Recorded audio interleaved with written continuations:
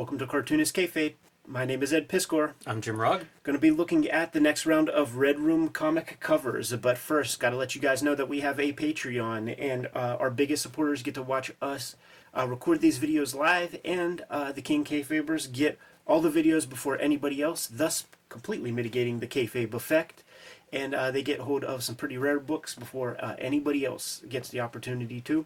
But the videos are brought to you by the books that we make. We are working cartoonists, and before your very eyes, man, you're looking at Street Angel Princess of Poverty coming to you within the next couple of months. It's going to be the perfect companion piece to Street Angel Deadliest Girl Alive, and will comprise of the rest of the Street Angel comics that exist to this very day. You got to have both to have all the Street Angel comics.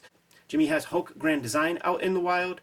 Plain Jane's is another comic book that Jim has out there right now. I have the Hip Hop Family Tree Omnibus coming to you in 2023. 500 plus pages of Hip Hop Family Tree comics. 140 of those pages are completely new for the collections. You do not see these pieces of art in the first 4 volumes of Hip Hop Family Tree. There are 3 volumes of X-Men Grand Design out there, 2 volumes of Red Room, and WYSIWYG is out there, and we are out now promoting Red Room Crypto Killers issue number 1. Your store can order these right now today. You're looking at my cover for the newsstand edition right here, and this is what the color version of that cover looks like. I like to keep the art pretty black and white. You see that the original art is missing the duotone layer, which I end up doing in the computer.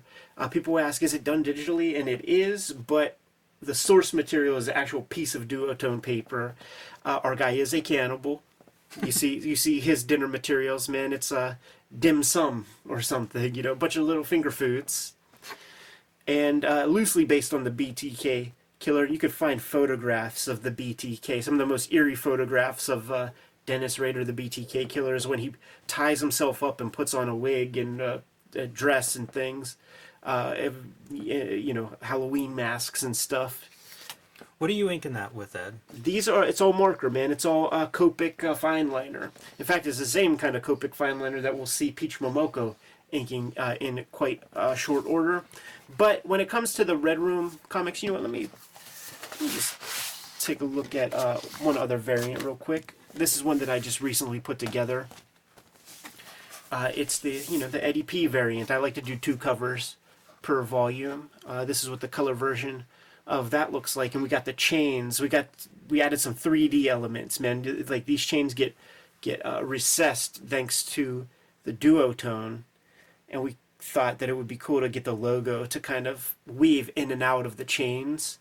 Shouts to Justin, the designer, who sort of made that happen, because that was above my pay grade, man.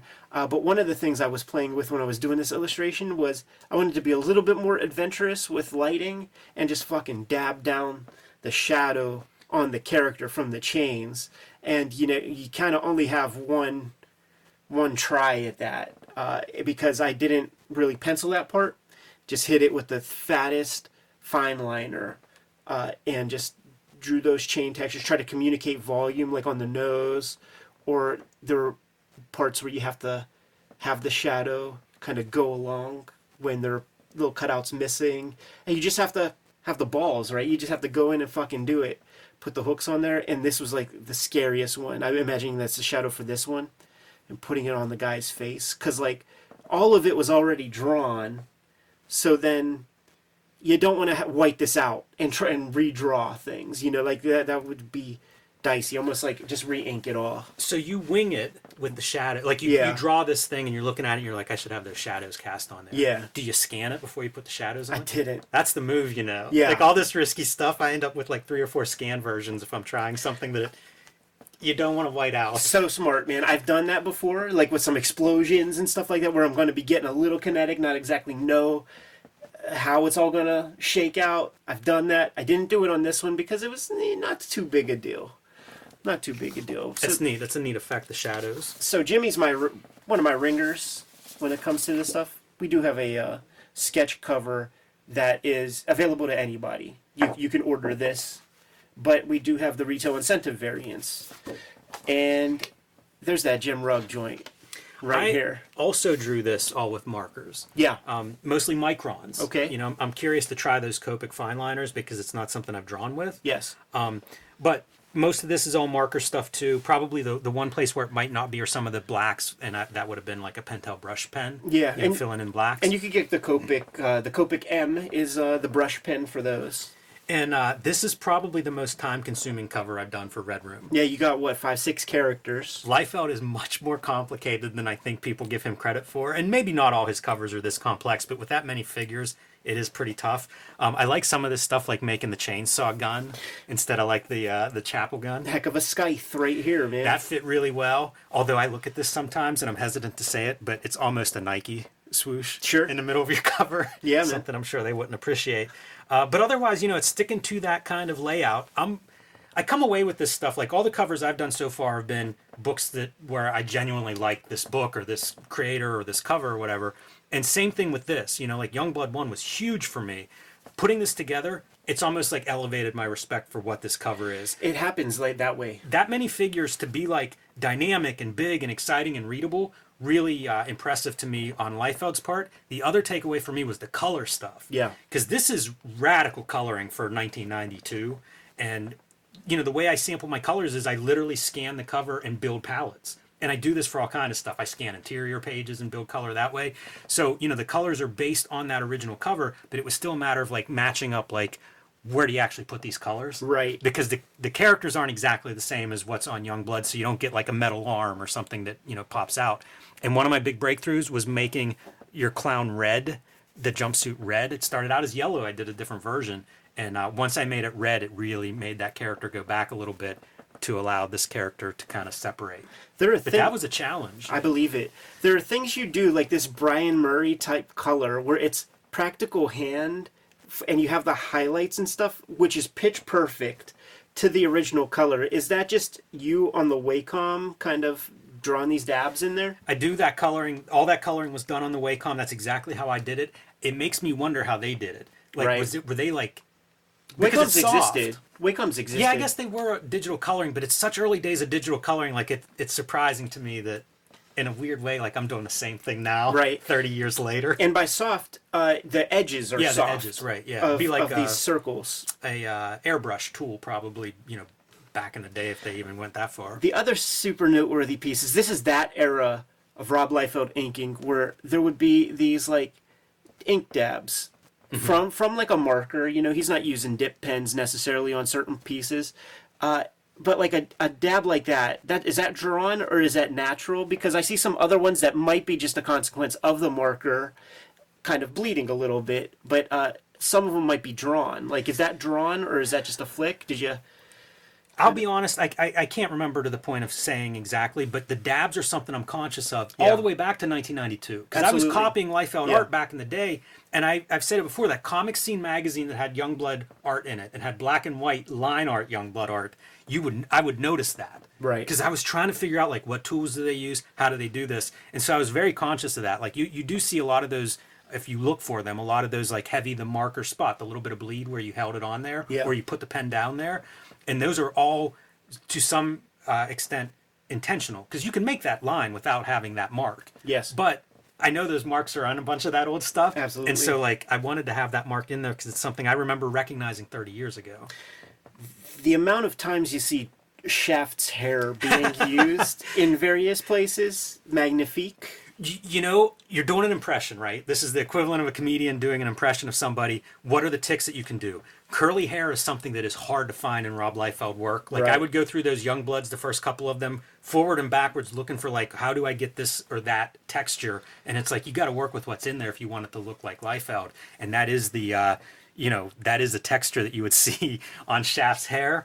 And then it's like, apply it to all of these things, all the furry parts of the costumes and stuff. And just try to do the best you can to approximate it. Jimmy is my consistent ringer. Fresh covers every single issue. And for the issue ones of each miniseries, Peach Momoko would show up bat and clean up. I wanted to unveil the Peach Momoko cover for this round of Red Room comics. Here it is in all its glory. And when she sent the high-res file, she gave us a little bit of dessert with that meal, man. And she sent us a 3-minute or so time-lapse video showing the actual making of this cover, and I want to show that video to you guys right now. So thankful that Peach sent this video to us to show her process for how she drew this cover, because I showed it to you when we were doing some work last week, and there are things happening inside that mask and even around the eyes, and I'm just like, what tools did she use to do that? Couldn't even tell. She's using those Copic fine liners. I've been using those since the first time I went to Japan. I buy them by the gross now, and How they do are real those strong. compare for you to a Micron? When you erase, the black fidelity stays good. It goes on black. A Micron can be a little sepia, and the downside is that the ink stays a little wet, a little extra longer. But you will see over the course of this video, I guess they're waterproof. Yeah, I'll say. Because she is using a watercolor wash that we're going to see pretty soon on here. And to break in kayfabe, like we did a duo shade video. Mm-hmm. And I was going to draw a piece, you drew a piece. And by the time that I went to use a duotone on my work, it fucking bled the ink lines. I used that exact same pens, so the chemical of the duo shade reacted badly with the Copics, even though they are waterproof. I'm shocked by this part that she's using such a fine pen to do almost filling in blacks. Right. The other thing I think of when I watch this video is, how do you know when you're done with something? That's a question a lot of times artists get, because like the black and white looks so good, it's wild. Yeah, she knows it's going to be a cover. And she works in color. You see how it's bleeding over onto the mask? In the final version, you don't even see those bleeds. So this is that kind of thing that like maybe an amateur would get nervous. I love seeing the hair dryer to speed up the process, man, to get that watercolor dry. But you see, she puts that level of gray over top of the mask. You don't even notice that it bled into the mask area. Look at it come to life. It's really interesting to see the color in the drying part, because we're going to see several rounds of that dryer, and you can see the paper shrink. You can, yeah. It tightens up. You see a warp, and then it just kind of flattens down, almost like shrink wrap. Like, look, you see it happening right here. You see she has it taped down at the borders. The reason for that is so that it doesn't get all warped and stay that way. Exactly. And here we see her with color pencil dry media going on top of it. That was the other thing I took away from this video, is how much different media she's putting onto that piece. Yeah. It's incredible how much is on the page. Yeah. Look at how big it is. That's a big piece of art, man. She did a piece for that at Sushi Kaneko art show. And then she's going another round with the pen over top, hitting it with some white highlights. Multiple white media, too. Like here we have a white pencil, looks like dry media, but we're going to see like there's wet white media. Yeah. Some kind of paint or white out of some sort. Dude, we saw a second of headspace, a second of thought. She was looking at the piece. Some more white highlights on. She created this really ratty, ragged fur. Doesn't it look so good? Yeah, a lot of work in that. That kind of stuff is hard. We often talk about that. Organic piles of things can be difficult, especially when the rest of it's so precise. Those white highlights, now she's adding the color to them to give them like the round studs. I think that stuff's really sharp on there. Yeah. It's just mesmerizing. I'm so thankful that she sent this video to us to give a clue into her process. Did you see her Copic had the masking tape on it to let you know that it's an old one? Oh yeah, that's one of those techniques you see a lot of artists use. So cool to see Peach in her element, drawing a fresh cover, all sorts of mixed media, and before your very eyes are the 5 flavors of Red Room Crypto Killers issue number 1. That your store can order for you right now today. The sketch cover can be ordered by anybody. The others are retail incentive variant covers. Talk to your local shop, see how you can get them, see how you can make it happen. And I want to thank everybody who has been supporting the project up to this point. I think we might be somewhere near 400,000 Red Room comics out in the universe. And I thank the Cartoonist Kayfabe audience in a very big way for making that happen. But before we get out of here, Jimmy, I want you to drop a plug on what you have coming up, and we can split. Yeah, Hulk Grand Design, The Plain Janes, and Street Angel Deadly Squirrel Live are out there and available right now. Street Angel, Princess of Poverty is my next book, coming out later this spring. You can pre-order it right now from Image Comics. Street Angel, Princess of Poverty collects all of the Street Angel comics that are not in Street Angel Deadly Squirrel Live. So no overlap between those two books, but a complete set if you get them both. And join me on patreon.com/JimRugg, where you can download out-of-print zines and mini comics, see a lot of my comics and art, and you can see what comics I am working on next. 2023 is going to be a big year for us here at Cartoonist Kayfabe.